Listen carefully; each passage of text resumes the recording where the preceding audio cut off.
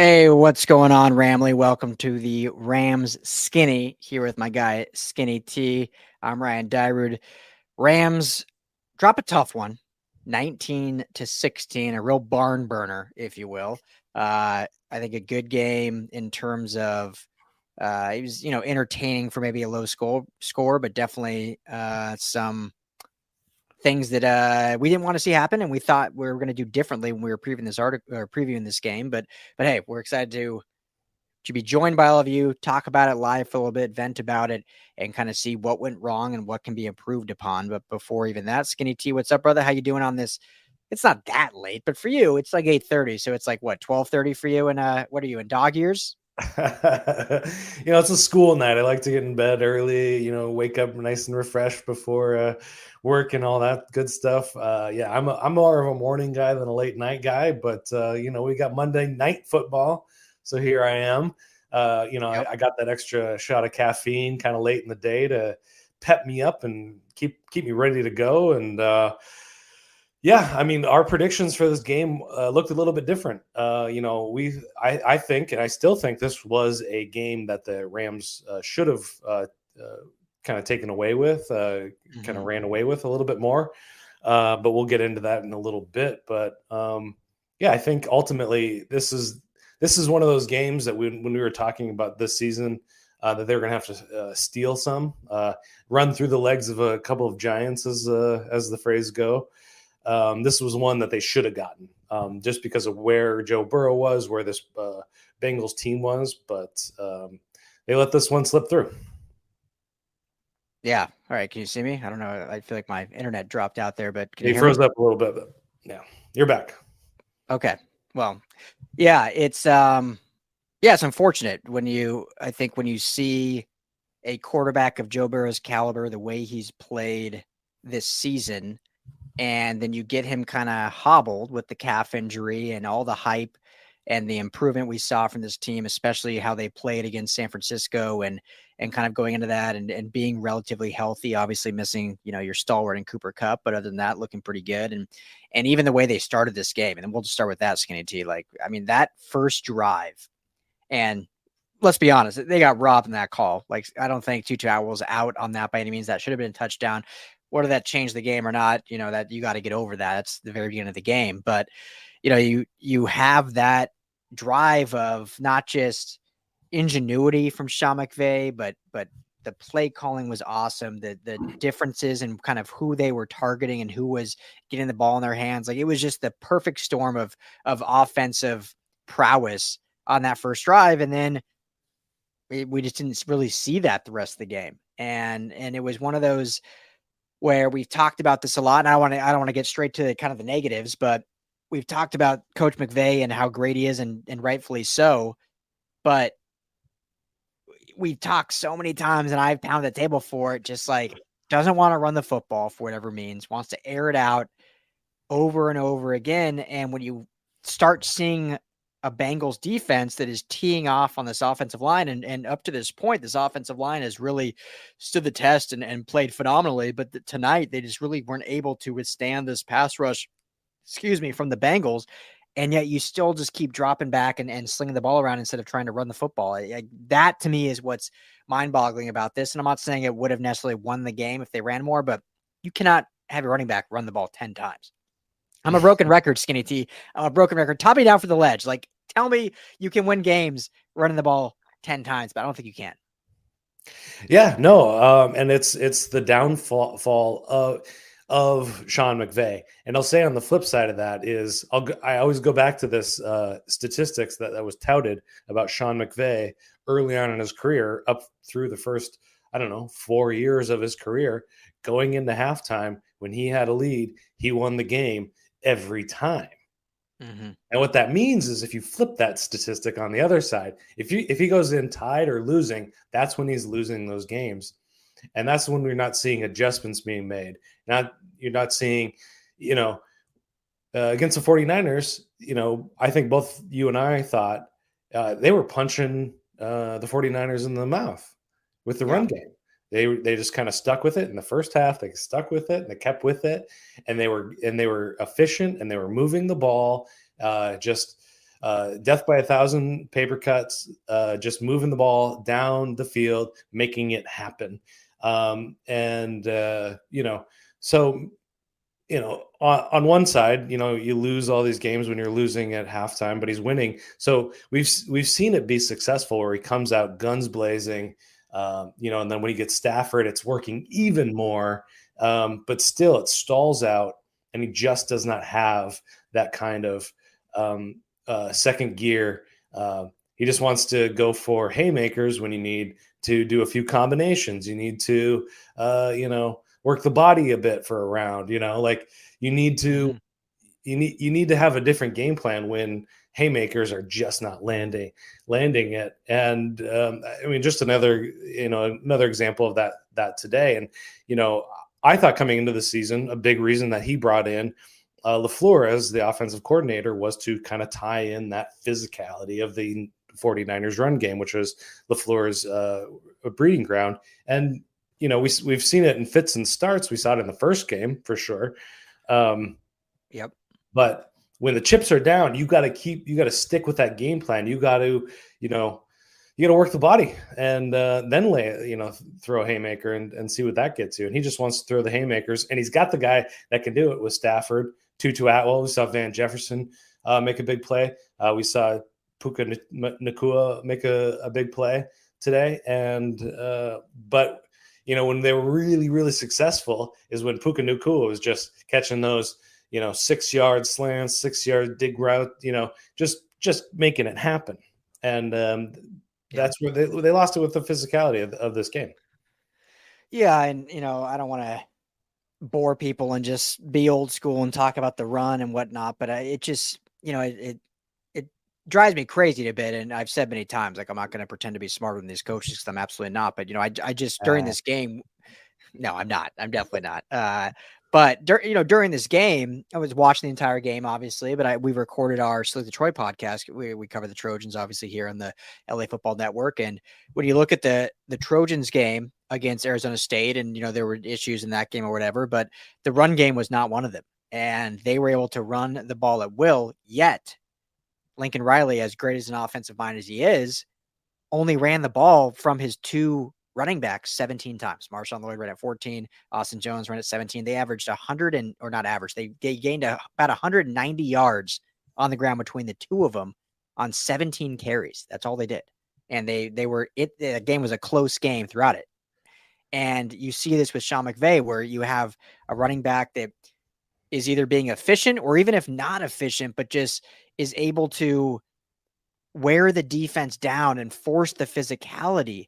And I don't know what it is about these, and I hate generalizing, but about some of these great offensive minds that it's almost like a shot to their ego to run the football. And they just want to air it out and show off the shiny toys and these not even trick plays, but just show off like these great route combinations and how you run a dig route with the post route overcoming, and then you have a comeback and all this stuff. And sometimes you just need that smash mouth football to complement that. And then you can really show that off even more, because if you run the ball 25 times, then it's going to open the passing game. Like, it's the most common sense thing in football. And even if you aren't getting efficient yards out of it, like I've said this many times, Skinny, and I know I'll say it again, it's a broken record.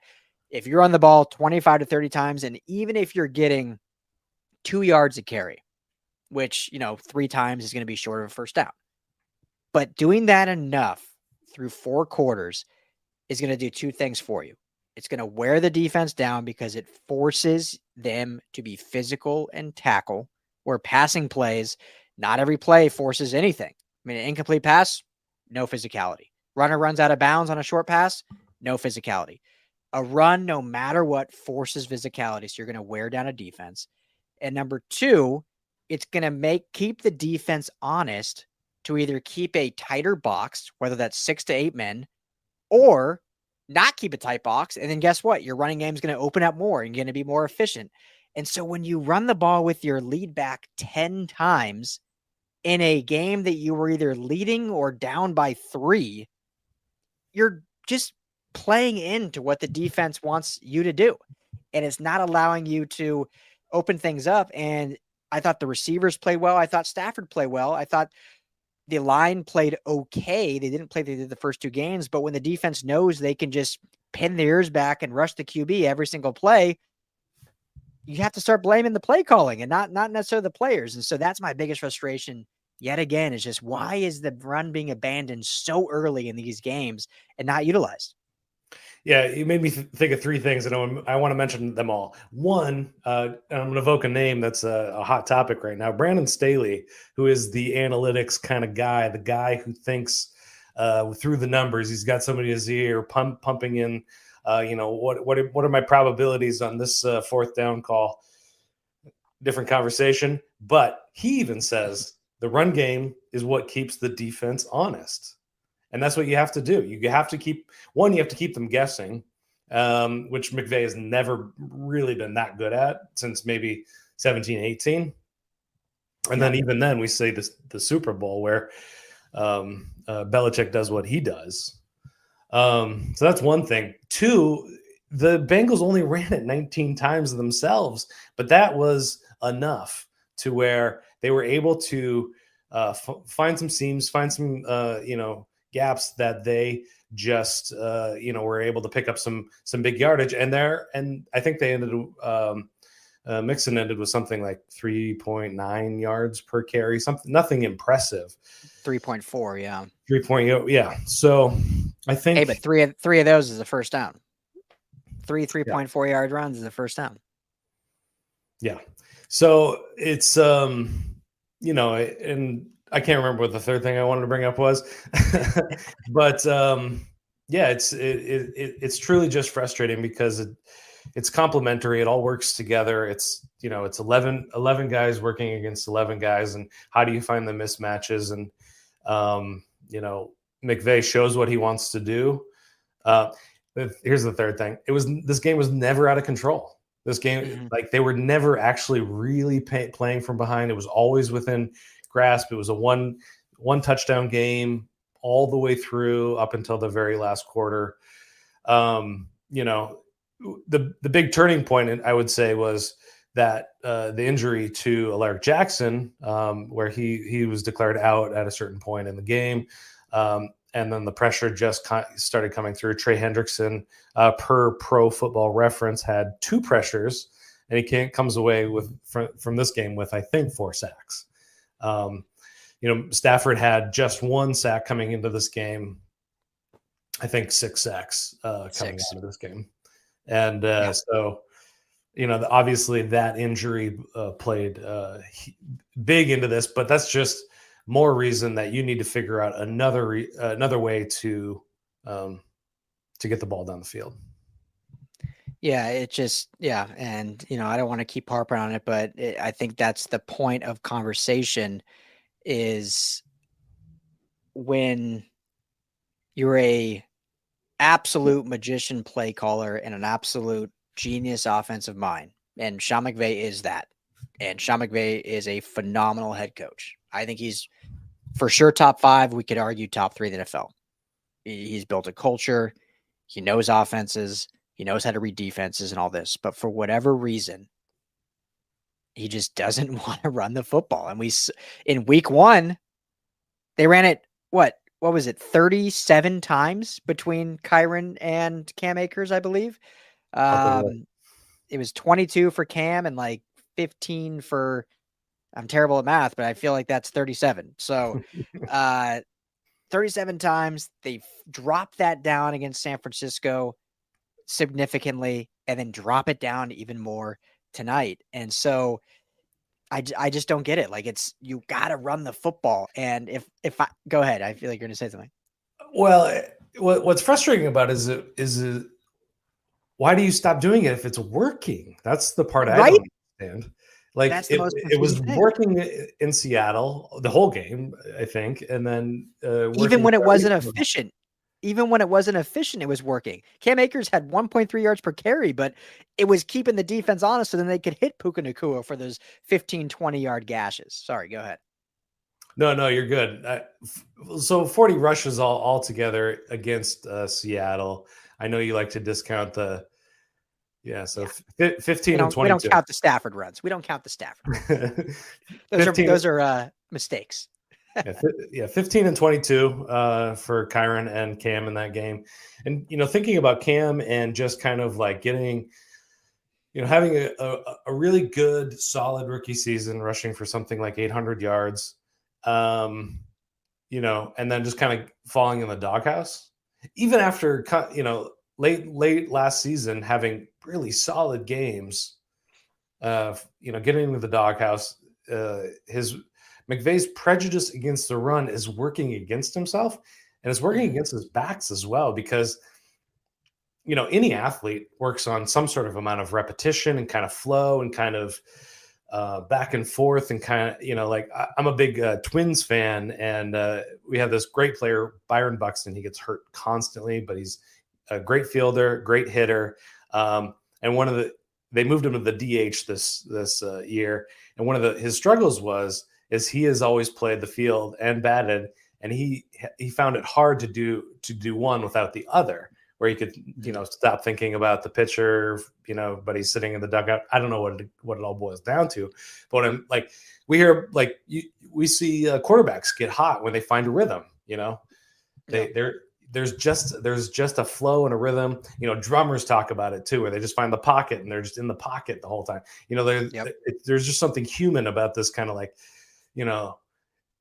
kind of a rhythm and a that's why I go to bed all the time early. I got a rhythm to my day. There you go. Anyway, it works against his own backs. It works against his own best interest. It's like we got to keep Kyron kind of in the game, engaged, thinking about rushing lanes and not just pass protection or all of these things. It's just it's very frustrating because we're seeing other offenses really integrate it and integrate it really well. San Francisco being one of them. We're seeing it with Miami. Philadelphia does a really nice job with their running game, utilizing both quarterback and running back. But nonetheless, yeah, I mean, I think that McVay's a top 5 coach because he's a great offensive mind, and he's also a great CEO kind of thinker. And he loves his players. He loves this organization. He does such a great job of creating the great vibes and all of that. But if you let it fall apart in the second half, let's say, or when the game is close, if every coach is flawed, and this is his flaw, I guess I would say.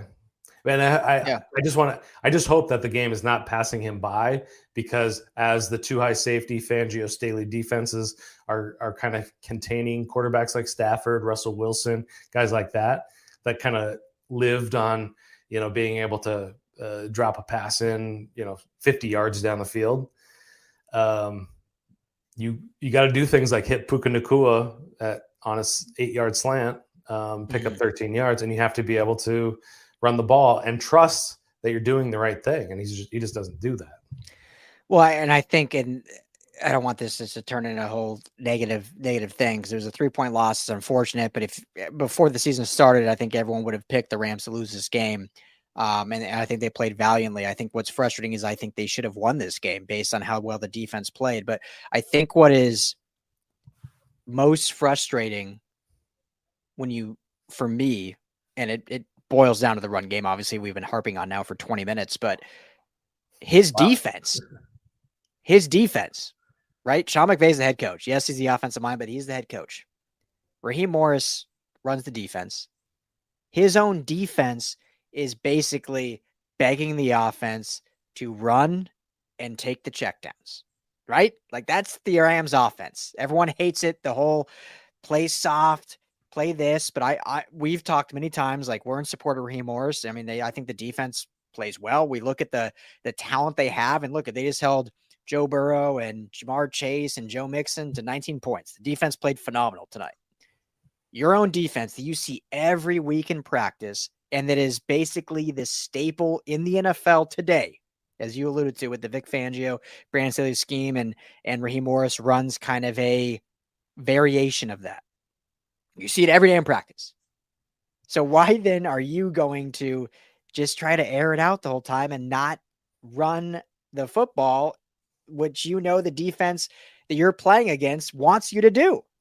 That is, I think, the frustration is like, yes, Sean McVay is an offensive guru in a mind, but he knows this. It's almost like he's trying to buck the trend and say, no, I can beat this. But sometimes it's like, you don't got to beat it like that. Just beat it the way they're giving it to you. Play the offense the way the defense is asking you to play it. And guess what? You might have the horses to beat it. Are you a Ghostbusters fan by any chance? I am. Yeah. Oh yeah. So I always think of this, and it doesn't necessarily work exactly, but it works. It plays through my head constantly when this happens. When a team dares you to run the ball. And the Ghostbusters reference is, if somebody asks you if you're a god, you say yes. So Nice. the team just run. Yeah. If a team is daring you to run the ball, you run the ball and see what happens. And keep, we don't need to harp on it any longer. As well as the defense has played, and they're playing above their ability, a bunch of guys out there, that have earned their job in this NFL, probably wouldn't have a spot on a lot of rosters, but are just making their name out there. They are the liability on this team. They're playing above their level, but they're not one of the better defenses in the league. So keeping owning the time of possession in the game is super important to the defense. Just like if you're playing against Patrick Mahomes, you don't want to give that ball back to him. You don't want Joe Burrow having to go out there and make plays. They've got Joe Burrow, they got Jamar Chase, they got T. Higgins, they got Boyd out there. All these guys are playmakers. You don't want to give them that opportunity to do that with this defense. All respect to this defense. I think they're doing a great job, but I mean, you look at it, that Ahkello Witherspoon interception. It's like, you got to get points there. Yeah, and I think we haven't talked about third downs. We haven't talked about red zone, but hats off to Lou Anarumo for three things. Those two things, they shut them down on third down, which they had a second best success rate coming into this game again in third down, over 65% in third down. They were successful in. Oddly enough, they were successful on 100% of the runs on third down, but that's shocking. There's a statistical thing in there we won't get into. Red zone, they were the number one team in scoring touchdowns when they were in the red zone. 83% of the time that they went in the red zone, they scored a touchdown. Also, Puka Nacua coming back to earth, 5 catches, 8 targets.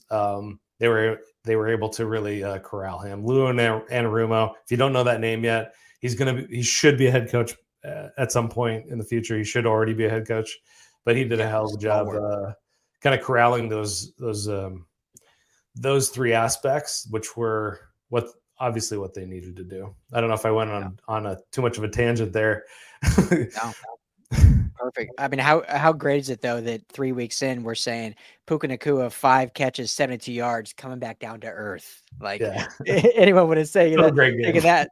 Everyone would have taken that. Like, yeah, hands down, that's a fantastic game. So okay, let's shift this now for the last little bit we talk, and let's look at some positives. Me and you are upbeat,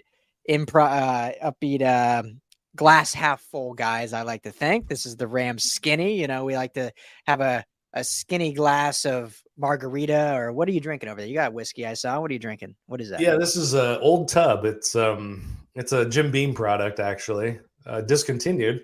So it's a great deal at Top Line Wine in Glendale, California, if you're in the area. Look at that. Old Tub. I got Evan Williams, even cheaper than Old Tub, but hey. So let's talk some positives now. Rams fall to 1-2, 19-16, tough loss, abandon the run, yada, yada, yada. But what did you see that you liked about this team? Because I think there were some good things to take out of it. I think these guys yet again played their asses off. I think that's been the big storyline of this team so far is, they're a youthful team. Yeah, they're an inexperienced team. Yeah, they might be out talented, but so far we have not seen them outplayed in terms of just pure work ethic. I mean, this team has driven every single game, and that is what I will credit Sean McVay, as I always will, is like these guys are prepared. They're balling out. They're fighting for each other and all that, which is great. So give me some things that you saw that you were bullish on or positive from this tough loss. Yeah, I think that the secondary in particular, but I think the defense across the board just plays with their hair on fire. I think that they're flying around, they're making plays. Sometimes they're making athletic plays that maybe necessarily shouldn't be athletic plays, but they're giving 110% on every play, and that's making a huge difference in these games. So I think that all of that coaching staff on the defensive side, Aubrey Pleasant's back, Jimmy Lake addition, Raheem Morris can't sing his praises enough. They're doing the right things with the guys that they have out there. They're making mistakes, causing some penalties here and there. But I think that yet again, they've proved that they are a professional football defense, which is not something that anybody was talking about. They were like, who's Russ Yeast? Like, Russ Yeast, my new catchphrase for him is he's kneading dough out there. Love it. That's a shirt somewhere right there. Well, I just, but before you get to your next, positives, I just want to reiterate, like, I know Raheem Morris among Rams fans is, for whatever reason, like, I don't want to say a contentious name, but like a very mixed bag of positive or negative reviews for Raheem Morris. And I think 3 weeks in, yes, this team is 1-2. Yes, they gave up 30 to San Francisco, like, shocker. But I think most fans, if they aren't willing to admit it, then they're just hating. Like, you have to realize how good of a coach Raheem Morris is. Seeing the unit he has, the youth he has, and outside of pretty much Aaron Donald, Ernest Jones, and Jordan Fuller, it is a brand new starting unit, primarily from top to bottom. So the fact that he's keeping these in games, 19 points to Joe Burrow and the Bengals, completely shutting out and shutting down the Seahawks in the second half in week 1, and arguably containing San Francisco in week 2. So I just, hats off to Raheem Morris. I think he's a phenomenal coach and a great defensive coordinator, and he deserves respect, I think, from Rams fans, which, he hasn't necessarily gotten a lot, which I don't agree with, but fans, you can have whatever opinion you want. That's what you're allowed to do. I just think he's shown what a good coach he is based on the talent he has on this roster. But anyway, back to you on positives from this game. Yeah, I'm going to flip over to the offensive side. I'm going to say Tutu Atwell had himself a nice game. And he continues to make. He's a real receiver. He's a real receiver. Absolutely. We've seen, I called them big boy catches, earlier, like maybe last week. And I'm just going to stop calling that. I'm just going to, it's exactly what you're saying. Like, not only is a real receiver who can make plays over the middle, hang on to the ball, not get knocked around, not get injured. But that, that kind of sweep play around the end, man, I think that was the first time that I can say that we've seen him at full speed in his career so far.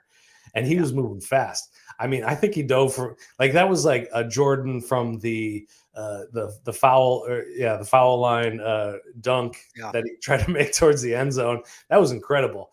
And he was moving along there. I'm looking forward to next gen stats. I want to see exactly what the miles per hour on that were, because I don't know what it was, but he was looking fast on that. So, Cam Akers just traded, busted draft pick. Let's just say that. Tutu Atwell has been talked about as a busted draft pick for a long time. Mm-hmm. Not today, not last week, not the week before that. So I'm excited. What I'm excited to see is Puka Nacua healthy, Tutu Atwell, Cooper Kupp healthy in there. Also, some more resurgent Van Jefferson. See what that quad can do for this offense, and that's exciting. Yeah, no, absolutely. What about you? What are your optimistic takeaways? Yeah, I mean, I think I'm overall opposite just the way this team battled. The culture's right with this team. I think we didn't see that necessarily last year, and you could blame injuries or a number of things for last year, but I think that the culture's sound this year. Yeah, they fall to 1-2, and we were very optimistic going into this game that they were strangely enough, the better team, especially with a banged up Joe Burrow. I thought they could get after him on the defensive line. They weren't really able to interrupt him too much. I thought, kudos to Zach Taylor for getting the ball out of Joe Burrow's hand very quickly. I mean, Joe Burrow, we didn't really talk about this in the preview, but I guess has been known for having a very quick release, one of the tops in the NFL, and getting the ball out quickly. And they definitely leaned into that in this one to alleviate the pass rush. And, the Rams got home a couple times with Aaron Donald and Byron Young with half a sack there. But, I just think the way this team battled is a big positive. And, an away game, tough place to play at I don't think it's called Paul Brown Stadium anymore. What is it? Paycor Stadium I saw? Paycor. Yeah, that's the one. Paycor Stadium, but, tough environment. And, they were in the game the whole time. They were battling. I think Stafford, didn't have his best game. Obviously 2 interceptions in this one, got the 1 touchdown late, but he just showed his toughness, sacked 6 times, as you mentioned, and was hurt a lot more. And there were some missed throws there and whatnot, but at least he showed his mental toughness, showed his physical toughness. And this team obviously, knows who their leader is and rallied around him. So, for me, the big positive out of this one was more of a invisible positive, if you will. There wasn't a huge intangible. Intangible. There you go. There wasn't a huge leap forward in what I saw on the field. There wasn't a huge leap backward on what I saw on the field. There's more of, in terms of positivity, it was just like, okay, we know this team is built to last in every game. Like, will they win 8, 9, 10 games? That's to be seen now. We're 1-2. But will they be in every single game, regardless of the opponent? I think we can say through 3 weeks, yes. Like, I don't care who you put out against this Rams team. They're going to battle and they're going to be competitive every one, which they weren't last year. So I think that is a huge improvement. And that is kind of what a lot of people wanted to see this team do. And then now it's just making those little adjustments to where those battles and that culture and that drive to win turns into wins. And that probably starts with the running game, but I want to get back into that after we spent 20 minutes. No. And that's the biggest reason I've been critical tonight, focusing kind of on the negatives, is this is one that they should have got, in my opinion. Yeah.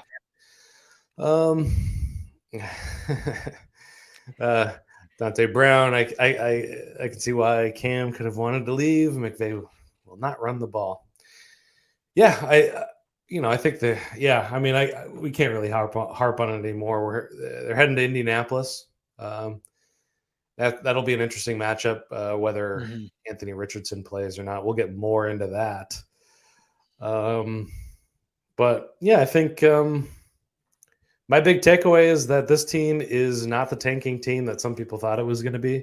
It's not the team full of nobodies that people thought that they were going to be.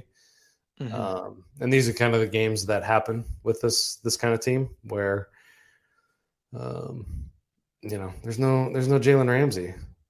But I was thinking about it, like you mentioned Ernest Jones and Jordan Fuller. Those guys are not high draft picks. 3 and 6. Yeah, and they're really good players. Mm-hmm. And great culture guys, great leaders. Yeah. It's impressive. That's all I have to say about that, as Forrest Gump likes to say. Here's a reassurance, Rams fans. You're following an incredible franchise who's smart, does the right things.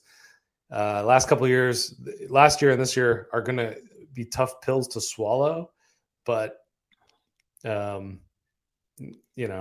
least you're not the Chicago Cubs, as I used to say. Yeah, or the Chicago Bears now. I mean, they're the Chicago Cubs. I mean, the Bears are, yeah, thank God you're not that. Like, if Sean McVay was, and this is what, maybe this is a poor comparison, but if you're dating someone and you've got like the perfect girl, right? Like all the things, the looks, she's great with your family. She's fun. She wants to watch football on Sundays, like all these great things. But she loves to shop. Like, that's the one downside, right? And you have to live with that. And that's kind of Sean McVay with not running the football. It's just that one thing. Like, all these things are great. Like, he's a culture guy. He's a leader. He knows offense. He can run a great scheme. Just doesn't want to run the football. It's like that one little thing you got to accept that we've seen now. And, can you buck that trend? Well, we haven't seen it in a few years. We'll see if he does. The last question, though, I do want to ask you, Skinny T, before we wrap this up.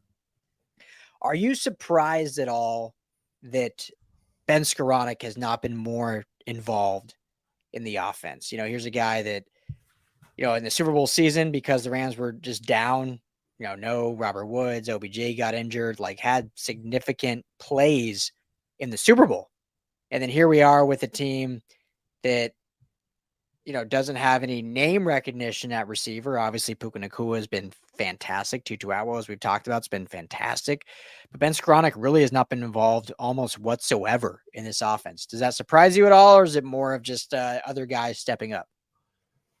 I'm of a few different thought patterns for this, and I obviously have no idea what they're thinking over there in Rams land, but a couple things come to mind. Is he should be getting more. He bit the bullet and went into battle last year, did everything this team asked, was one of the few bright shining spots. So they should find some things for him to do. They should. I mean, I think they owe him some playing time. So but on the other hand, you have to earn your playing time on this team, especially in the wide receiver room. They brought in Tyler Johnson. They brought in Demarcus Robinson. Those guys aren't even getting playing time. And in some ways, those guys are probably more accomplished. Well, certainly Demarcus Robinson is more accomplished receiver. Hey, they all have Super Bowl rings, so what do I know? Yeah, fair.